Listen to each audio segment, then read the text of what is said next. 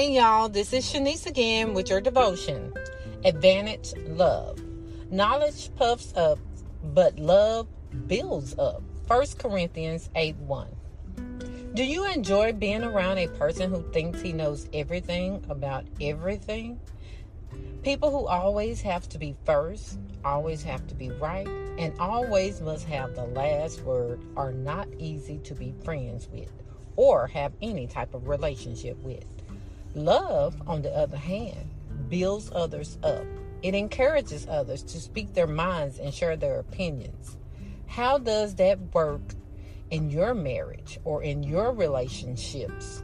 It means listening to your spouse's ideas or your friend's ideas and opinions and not insisting that your way is always right or belittling their ideas and comments. Love looks for ways to help people feel intelligent and useful. Love will build them up so that they're more and more confident and grows in wisdom. Your relationship, your marriage will benefit from living in love.